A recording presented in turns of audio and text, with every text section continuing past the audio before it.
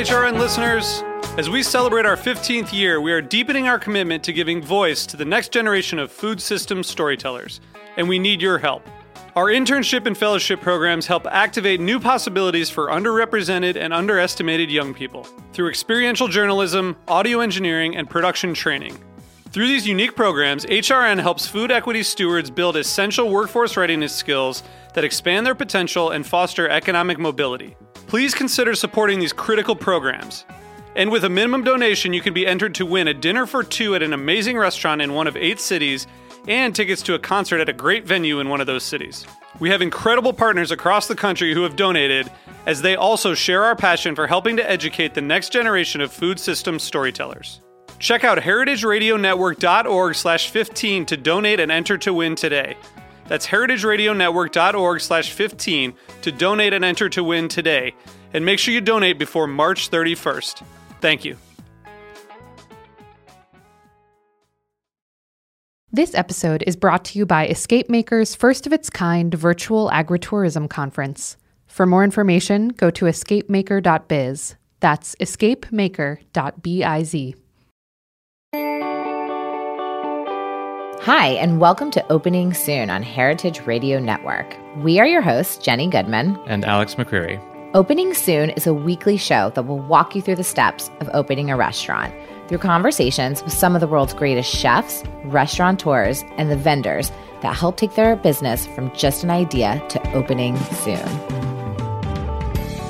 Jenny and I have been in the hospitality business for over 25 years. I've been fortunate enough to be part of opening one restaurant that still stands today, and humbled enough to have owned one restaurant named Goods that lasted less than 6 months. When launching Goods, we failed to create a business plan before jumping in. We didn't bother with a partnership agreement, and we missed some major components of our income statement. Our experience with Goods is a big reason we feel we're the ones that can ask the questions. Basically, we need answers. Aside from our own firsthand experience inside restaurants, including one pretty epic fail, we are currently the founders of Tillit NYC, a hospitality workwear brand that has proudly outfitted over 4,000 restaurants and counting since launching our business in 2012. We are so fortunate to witness many restaurants come to life. Being part of that journey is one of the best parts of our job, and we want to share that feeling and all those lessons that can be learned with all of you. Our goal is that this podcast will help bridge the gap between the teacher and the student, help alleviate some of the risk when you're opening your restaurant, and offer you some lessons that you might have been looking for when building your business plan. So the first 12-episode season will sequentially take you through the steps of your business plan, from choosing your partners to nailing design and to getting those doors actually open. We will be picking the brains of industry leaders, including Chef Missy Robbins, Camilla Marcus, and Steven Satterfield, just to name a few. So if you're in the process of building a business plan, just starting culinary school, improving or expanding in your current business, or just fascinated by what it takes to get the restaurant open, we hope this podcast will entertain, educate, and inspire you on your journey from idea to opening soon.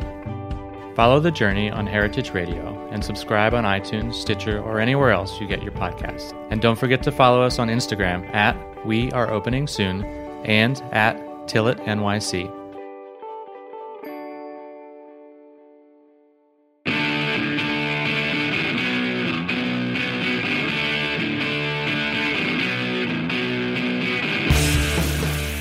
This is What Doesn't Kill You Food Industry Insights. I'm your host, Katie Kiefer, and today we're going to be talking about the Economic Research Service and the plans that the USDA has for moving it and its sister agency, NIFA, out of D.C. My guest today is Bryce Oates. Bryce is a writer who covers rural policy, people, places, and politics. He is a rural policy correspondent for the Daily Yonder, a great publication, by the way, folks, that you can get for free, and author of the Medium blog, Rural Policy Diary, as well as being a freelancer for other publications, including our very favorite Civil Eats and Outdoor Life. Welcome to the show, Bryce. Thanks so much for joining me today. Katie, it's my pleasure. Glad to be here. Yeah, it's my pleasure, too. So Bryce, let's get right down. You know, Bryce, you and I had a conversation yesterday, so now we're old friends, and I can just goof around with you, but I'll try not to do that. Hey, I love it. I prefer it. So there has been, aside from you, there has also been quite a bit of coverage in various mainstream papers that probably no one but rural policy geeks like us really pays attention to, about the USDA plan to relocate the Economic Research Service, otherwise known as the ERS, and the National Institute of Food and Agriculture, which is a sort of a sister agency within the USDA. And the USDA is now planning to move them away from DC, where they have been for, I don't know, perhaps since they were established. So first of all, can you tell the listeners, what are these agencies and what do they do? So great. Yeah. The Economic Research Service is one of the leading agencies in the world in providing important research into food and agriculture. It's in the NIFA, National Institute for Food and Agriculture, is the primary mechanism to fund university extension projects, programs, and research for scientists. So NIFA is more of a grant agency that scientists and extension agents throughout the country and extension projects throughout the country use for funding. And ERS is really a economic and scientific data-producing machine that all of us as rural reporters and agriculture reporters actually use on a day-to-day basis to fuel our the data behind our reporting. Economic Research Service today, for instance, sent out a report about the rise in U.S. beef exports, attributing that to the rise in beef exports to South Korea. Now, I'm not a trade economist, and I don't write a ton about those kind of granular details, but many agricultural journalists do, and it's very important information as we're discussing trade issues, et cetera, export markets, and the Trump administration's real focus on export markets. Sonny Perdue's focus on exports as the economic model for agriculture and rural economic development. So that's one example of today. ERS also publishes a very important data set called the farmer's share of the consumer dollar. Farmer's share is used as data to signify corporate control and corporate consolidation within agriculture, particularly in livestock. And, family farm advocates, people who are sustainable agriculture advocates, people who are opposed to concentrated animal feeding operations, livestock factories, they use that data to document the change in industry structure away from traditional family farms and pasture-based operations and onto industrial livestock and CAFOs. And so, that is a piece of data that I'm sure this administration finds troubling. And but again, if you're active, if you know people involved in the sort of populist, anti-corporate side of agriculture, of which there is a large number of farmers and people active in that fight, that information is essential to documenting the change in structure.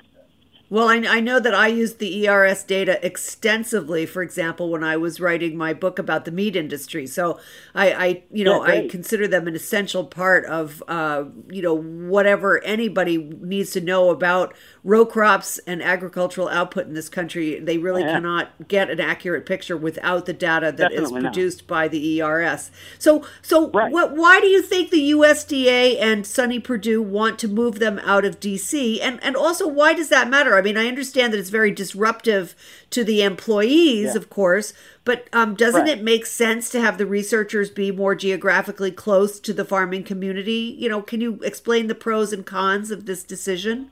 Yeah, so I think on the surface of that, it makes what people like to think of as common sense, probably, right? Right. For an agency to relocate. DC is a very, the capital district as a whole is quite expensive place to, live, work, and play. And but at the same time, there is a large group of employees that are already there. They've moved there to get these ERS and NIFA jobs. They have, these are people with advanced degrees who have, wanted to locate in a mission-oriented way into DC and serve their nation. These are civil servants who have, exchanged the higher incomes of the private sector to serve we the people. And, they've made that choice. So, to disrupt it, there's also not been any presentation of data from USDA that this relocation would actually save money because it's going to Right. be, the transition costs are going to be, et cetera. One of the key points here is that USDA hasn't been very transparent, nor have they been forthcoming with any data for the need to make this move. There's really no one calling for it outside of Secretary Perdue and people inside of USDA. The nation's research universities, the state-based land grants, the 1890s, have traditionally served African Americans and majority minority communities. Those people are opposed to these moves at ERS and NISA, as are many politicians. During the Farm Bill debate, there was language in the bill that Senator Stabenow from Michigan, a Democrat, had put in, to oppose this relocation effort and reorganization effort altogether. There's been a ton of feedback, of pushback. The American Statistical Association, which is a leading scientific and research agency that supports good data and driving public policy, they're opposed to this. Almost every former head of ERS, both from Republican and Democratic administrations, are opposed to this. I think the simplest case for making that the employees have expressed to me at ERS, as well as the union representative I spoke with, is that, they need to be there. This is a mission-oriented company to provide data and feedback and be readily available for Congress people and staff as they, make important decisions about U.S. agriculture policy, rural policy, and food policy.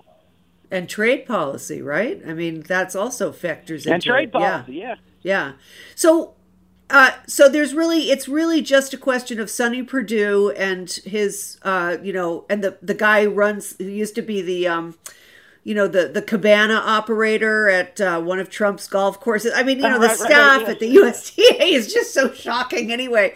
But I mean, so they've decided that this makes sense, and they claim that it's a cost saver, and yet no, according to Shelley Pingree and Steny Hoyer, there has been no cost benefit analysis for this.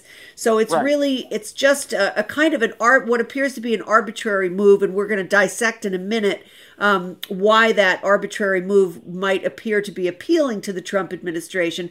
But in the meantime, you mentioned speaking to a union rep. And so it turns out that the staff in the two agencies are considering unionization. I didn't even know you could do that as a civil servant. But what will that do for them? Why would unionizing become a power lever for the agencies in which they could conceivably push back against this arbitrary move? Yeah, great question. I think there are really three elements as to why the ERS employees have turned to unionization to advance their pushback against the Trump administration's moves. Number one is the Trump budgets, the Secretary Perdue budgets, have repeatedly proposed slashing ERS employees as well as calling for this relocation. So the budget proposals themselves out of the Trump administration are, calling for job losses in the ERS and also decreased levels of funding. So that's one point. Second is there have been changes as to how the employees are allowed to do their jobs and proposals to do more. So in other words, traditionally scientists and researchers are part of a research community, whether that's economists, soil scientists, agronomists, social scientists that cover demographic change and racial makeup of rural communities. And though, there have been restrictions put on how that research is rolled out into journals within their particular field. This is a definite case, especially within those covering climate science and climate change and climate disruption.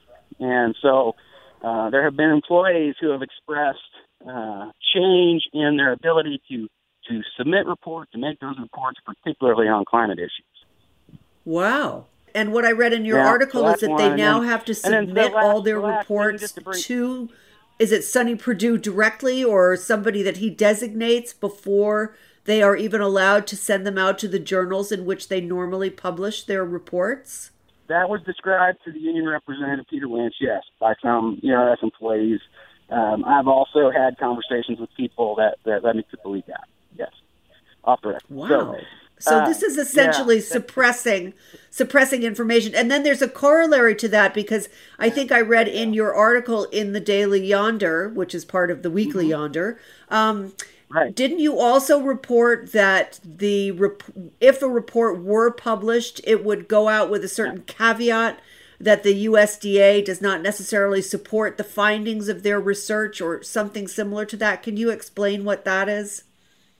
Yes, exactly. The Washington Post actually uncovered a memo that directed ERS employees and other USDA responses to calls for requests on scientific journals that they would stamp it with preliminary publication, and that the USDA had not reviewed or found the credibility of these papers under their submission. So this administration seems to not understand how the whole scientific and research publication process works. It's very disturbing. Right, because I mean, normally speaking, if say a report comes out from the ERS and it is published to a journal of some obvious credibility and repute, and then if that report turns out to have inaccurate data, then there's a lot of pushback from the community that reads those journals. Correct? I mean, like they would definitely be corrected on the record, as it were, by other scientists reading those reports, right? Right. What you're describing is the scientific data collection and dissemination process. And, that's how this all works, right? A researcher does a study, submits it to a journal, her or his peers pick it apart, look at it, make sure the data is credible, make sure the process is credible. And, that's how work is elevated or not. There are, conference presentations all over the country, within these various fields. And that's how data and researchers share information and build the public knowledge that is essential for our democracy. And, to change that, whether that be health research or food research or farming research, we need to keep investing in the United States in, our leading science and research fields. Many people agree with that as an approach to keeping the economy strong and, having a more educated workforce, et cetera. But this administration doesn't seem to want to do that. They certainly don't want to put resources into it, and that's very disturbing. It's very disturbing, Bryce. Now, in your article in the Weekly Yonder, or rather the Daily Yonder, you also reported that the ERS would be moved to a different department of the USDA, and I know you referenced that at the beginning of the show. But why would they take it out of sort of the research and science aspect? And I think the proposal is to put it into a more economic aspect of the USDA. I didn't quite understand that. Yeah. Okay. So here we go. This is only for policy and data nerds to get concerned about, but it is significant. So I'll try to go slow. Okay, so currently, ERS is underneath the agency of the REE office, which is the Office of the Chief Scientist at USDA. Okay, and that provides a layer of protection and/or a firewall, really, that establishes scientific credibility amongst researchers, so that these things we're talking about, submission of okaying of research from the political people. That's right now this organization is under REE, and that, again, establishes credibility, and it keeps the civilian service corps that these researchers are part of as separate from that political process, more or less. I see. Now, by moving them the proposal is to move them directly under the chief economist, who works directly with the Secretary of Agriculture, so that the administration in charge of the Secretary of Agriculture could, be more in control of what's put out in terms of research, et cetera. So it's just another way of controlling the data and the way the data is disseminated. Right. And, honestly, unbelievable. This is a complicated situation, but this is happening in other sectors too. I tend to cover USDA primarily, but I also work a lot with Department of Interior. There are very similar proposals happening in Department of Interior. Really? There are similar proposals happening throughout the scientific community and with data and research, the EPA, Department of Health and Human Services. the Trump administration has proposed budget cuts, all kinds of so-called government reforms, and they even want to consolidate the very robust data set that these statistical agencies put out. So ERS is one of, including the Bureau of Labor Statistics that does all that monthly job data and employment reporting, the Bureau of Economic Analysis, which does macroeconomic data and analysis about, exports, the health of the economy, where things, what industries are doing well, what industries are doing poorly. And so those agencies work as a check and balance way to provide the highest quality data in the world about economic trends. We don't do a ton, we're not number one at a lot of things in the United States anymore, but we are number one in good data and statistical information. The Census Bureau, of course, is going through this sort of debate right now. Should we have a census that is the most highly scientific and credible we can, or do they want to muddy the process up with political diatribes, such as the question about country of origin and, are you a legal citizen on the Census Bureau? Right. So let's talk a little bit about who uses that data that is generated by the ERS. I mean, isn't it basically a neutral organization, or it was? Obviously they're trying to make it into something other than that. But I mean, Don't both Democrats and Republicans need that information in order to form policy? I mean, I'm trying to, get to the sort of I just find it incomprehensible why they would want to pull the teeth of something that provides such useful and valuable data to, anybody who is involved in making policy. So why aren't the Republicans pushing back against this? I mean, surely some of them have a conscience. Yeah, I think they have a conscience, yes. And I think this probably, this is probably not popular amongst Republican conventional or historical Republicans. I mean, I'm sure that Charles Grassley is opposed to this move. Yes, I would think so. I mean, I'm thinking about Grassley specifically. I mean, all of the guys who were from farming states, I mean, even the appalling Stephen King must appreciate the value of this information. Why is it not being, why are they not making more of a fuss about this? I'm not going to give Steve King the benefit of the doubt. but look, this is another trend that we're seeing, and it's unfortunate that even, Republicans are not willing to stand up to a president who is opposed to science and data information. I mean, I agree with you, but this is a much bigger problem than just this one question, of course. We have seen Republicans consistently, be opposed to something the Trump administration has done. The budgets are another huge example. Well, they just go ahead and go on with their day and ignore it. Instead, they need to be pushing back as well. If they want to save Economic Research Service and NEFA, and many of them do, then they have to participate in politics too, not just ignore problems in their own party.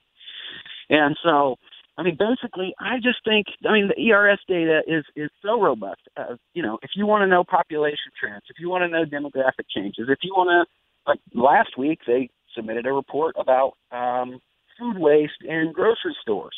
What is the most common fruit that is wasted by pounds or by value? I mean, did you know that pineapple was the most wasted fruit in the United States in grocery stores? No, Bryce, I did not know that, and I just bought a pineapple. Don't waste it. I'm sure you're not going to waste it, but some people do apparently. I'm not going to waste my pineapple. I love pineapple, but that's fascinating. I'm actually going to look that report up myself and publish it with one of my new gigs. But you know what? We're going to take a short break right this minute, and we're going to come right back with Bryce Oates. We're going to talk more about moving the ERS and why the Trump administration is suppressing the economic research services. So stay tuned. We'll be right back.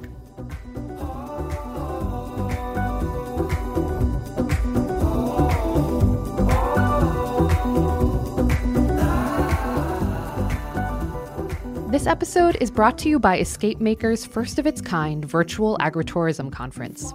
Did you know that every $1 invested in tourism marketing returns on average $3 to $8 back?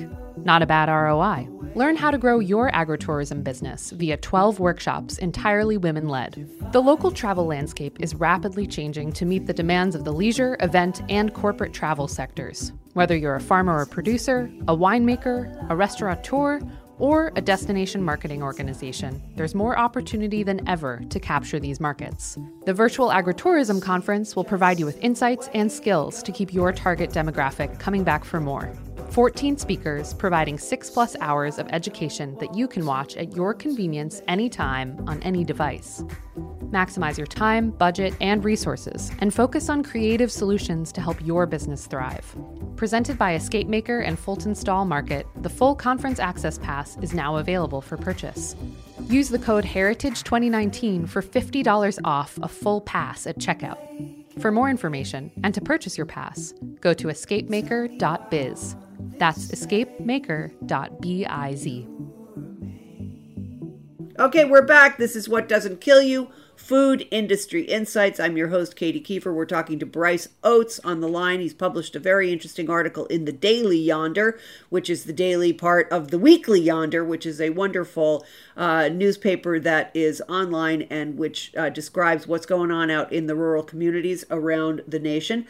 And we're talking about the Economic Research Service. So one of the things that you mentioned in the first part of the show was that the USDA had significantly pared down the budget for both the Economic Research Service and NIFA, which is the National, I don't know, what is it? Tell me again. National Institute for Food and Agriculture. National Institute of Food and Agriculture, right? Yep, that's it.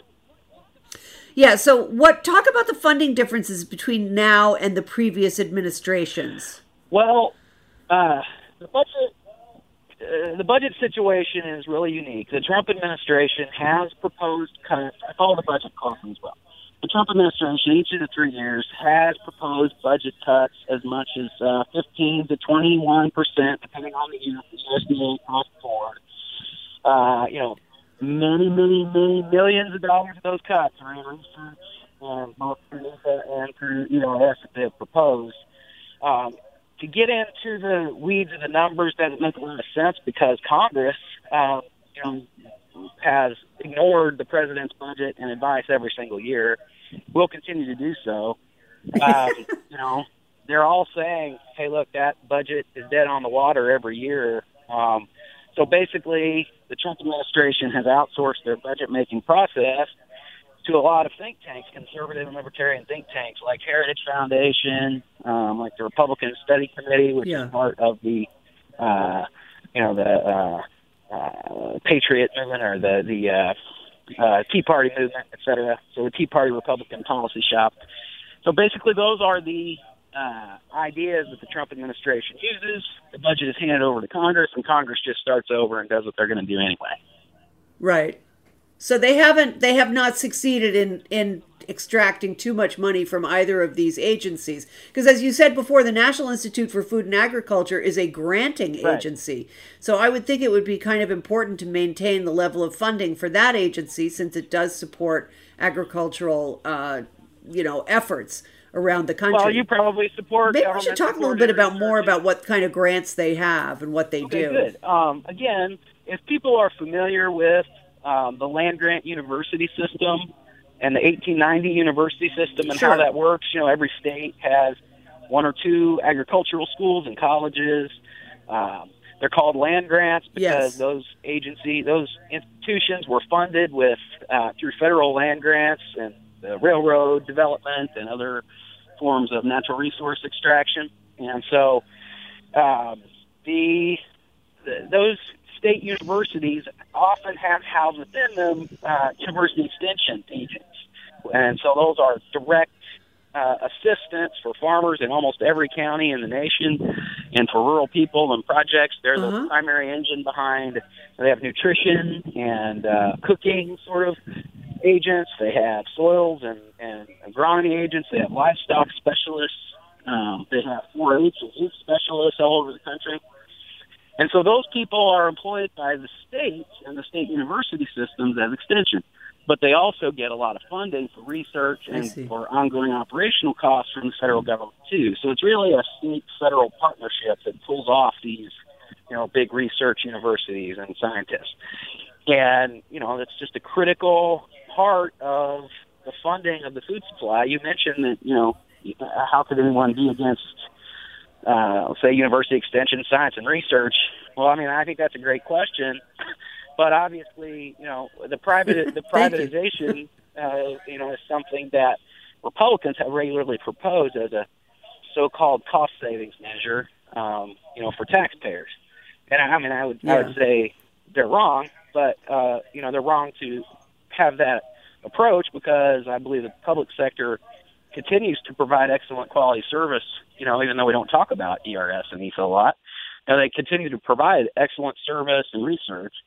And we shouldn't kill something that, shouldn't privatize something just to kill it off. That seems to be the strategy here. Interesting. And another thing that thank you for that. Another thing that interested me in your piece was you mentioned something called USDA climate hubs. And I wondered if that was part of that part of the NEFA programming.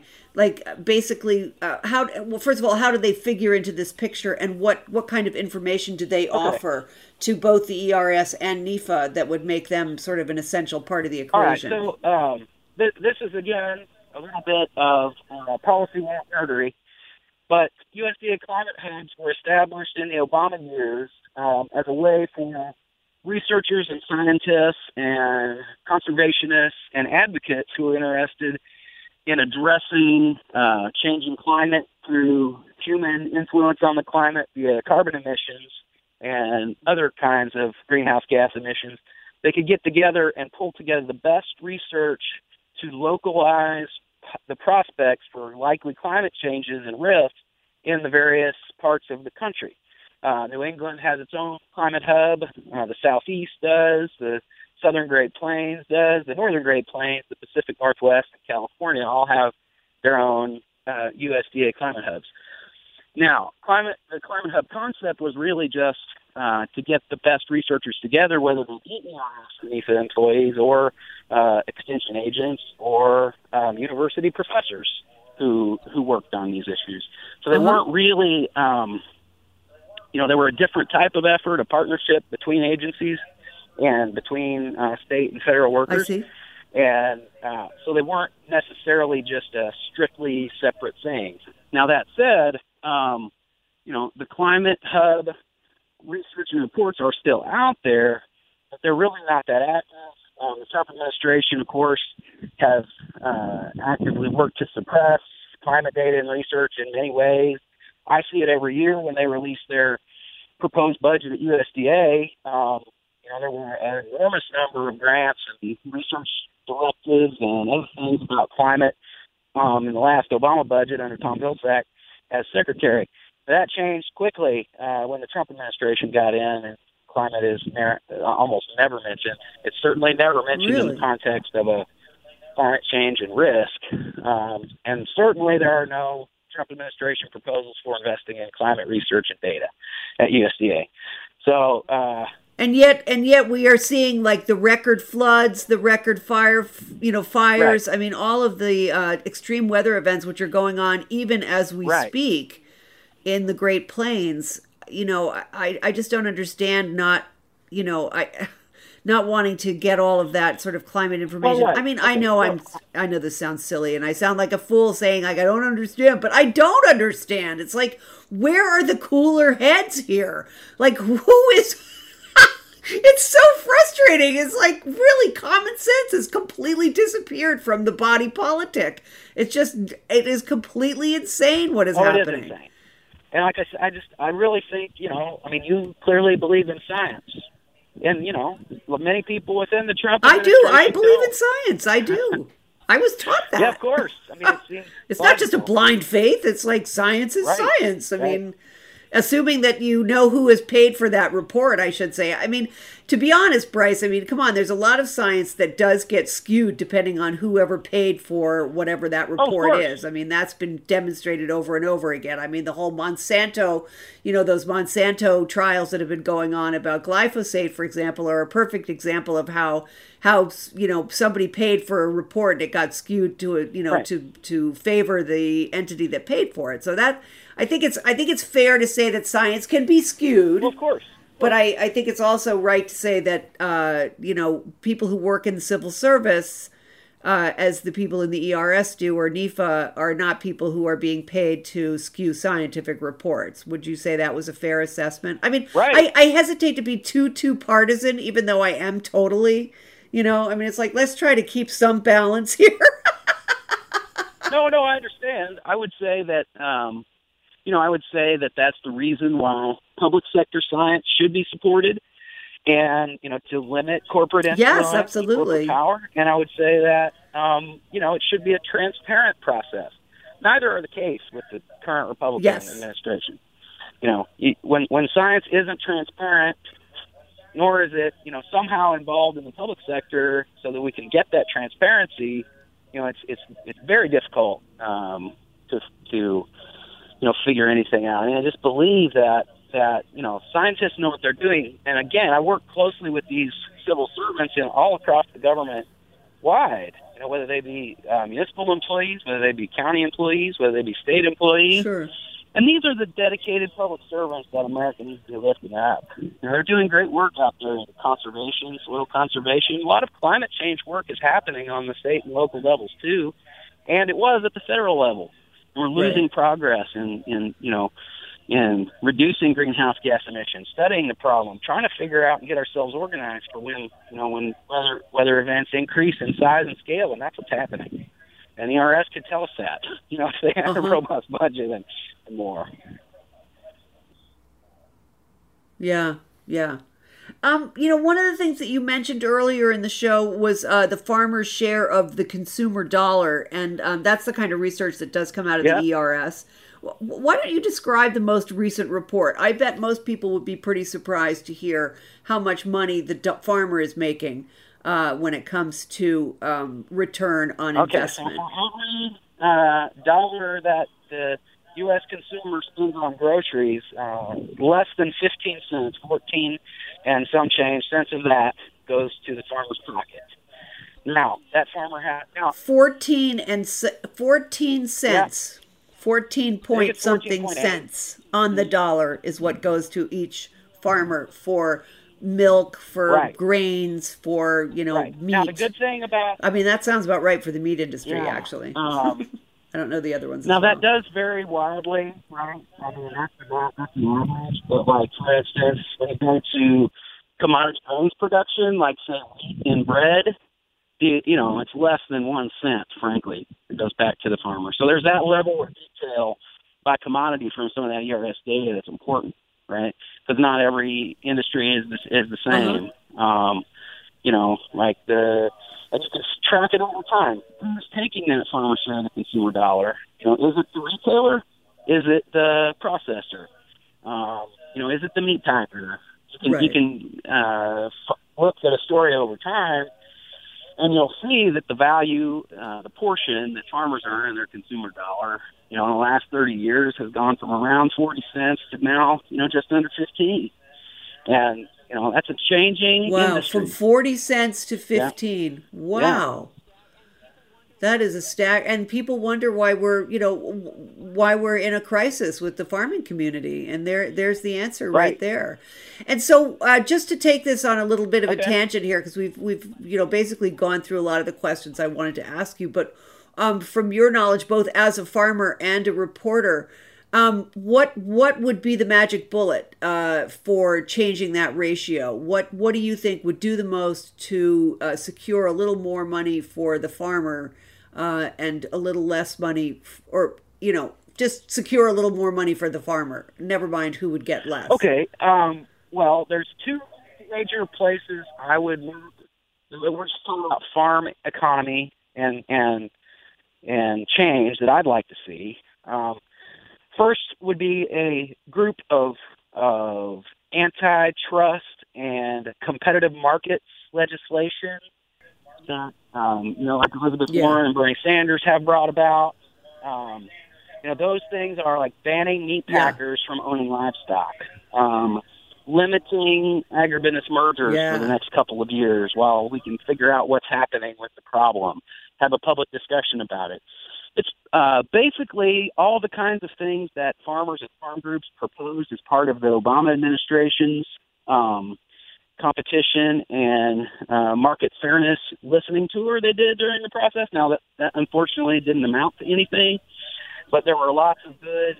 No, I was just going to say they didn't really do anything for farmers with all that talk about, know your farmer, know your food, and blah, blah, blah. Nothing. I mean, those big mergers happened under the Obama watch, no problem. Right. So, it goes back a long way. It goes back to Reagan and Thatcher. Let's just admit that. So, I think definitely. But I think an aggressive, look at what's called the Packers and Stockyards Act in 1921, we're ready to revise that, refine it, and that could help with market power, right? I think that would help with markets and with market fairness and basically market data and information. That's one group.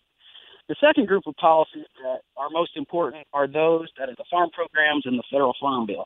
Now, I think that farmers, like all working people in America, should get a floor price or a minimum wage, basically, for the things that they produce. Now, that requires the government to institute New Deal type agricultural policies, which have supply management of certain commodities, and floor prices for crops, and then have the grain actually owned on the farm by the farmers. It's called the Farmer-Owned Grain Reserve. So if you took that approach, the traditional New Deal approach to, it's called parity by many groups, parity policies. So that would be supportive of, would provide a market mechanism to protect the prices for corn growers, soybean growers, wheat growers, cotton growers, rice growers, dairy farmers, et cetera. Sure. All of those commodities. Right. That's right. Yeah. Well, that's what I'm hoping. I mean, I think Bernie Sanders apparently released today a big package of agrarian reform, which I haven't had a chance to read yet, but you probably have.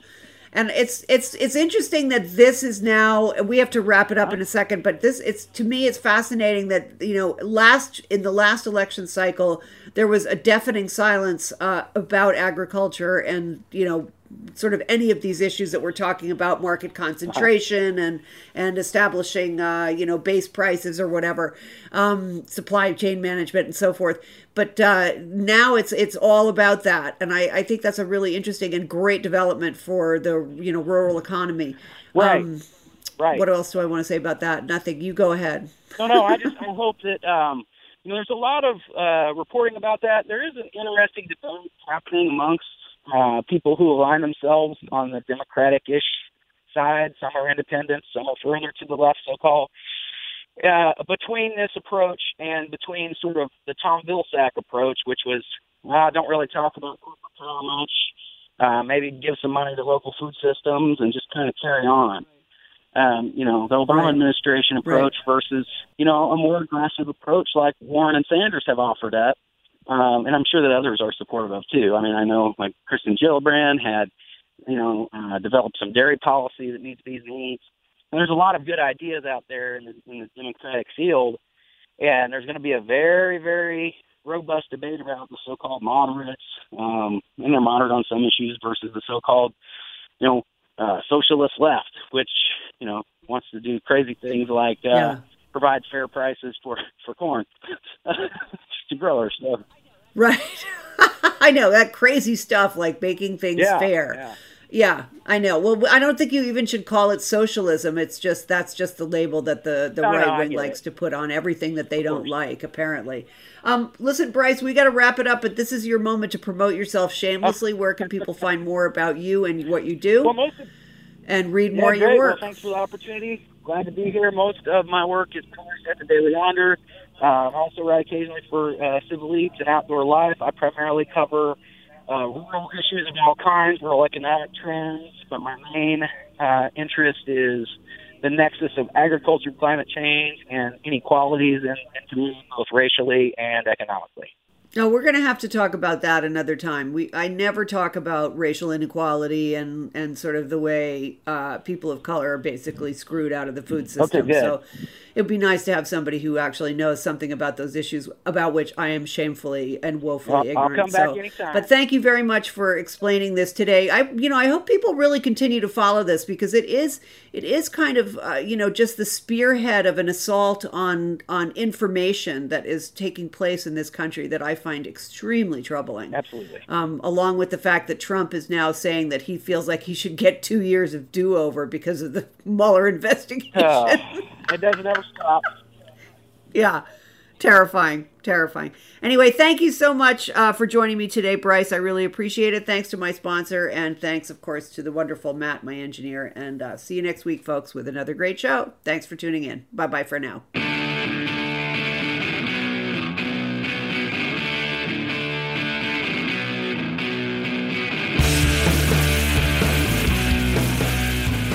Thanks for listening to Heritage Radio Network, food radio supported by you.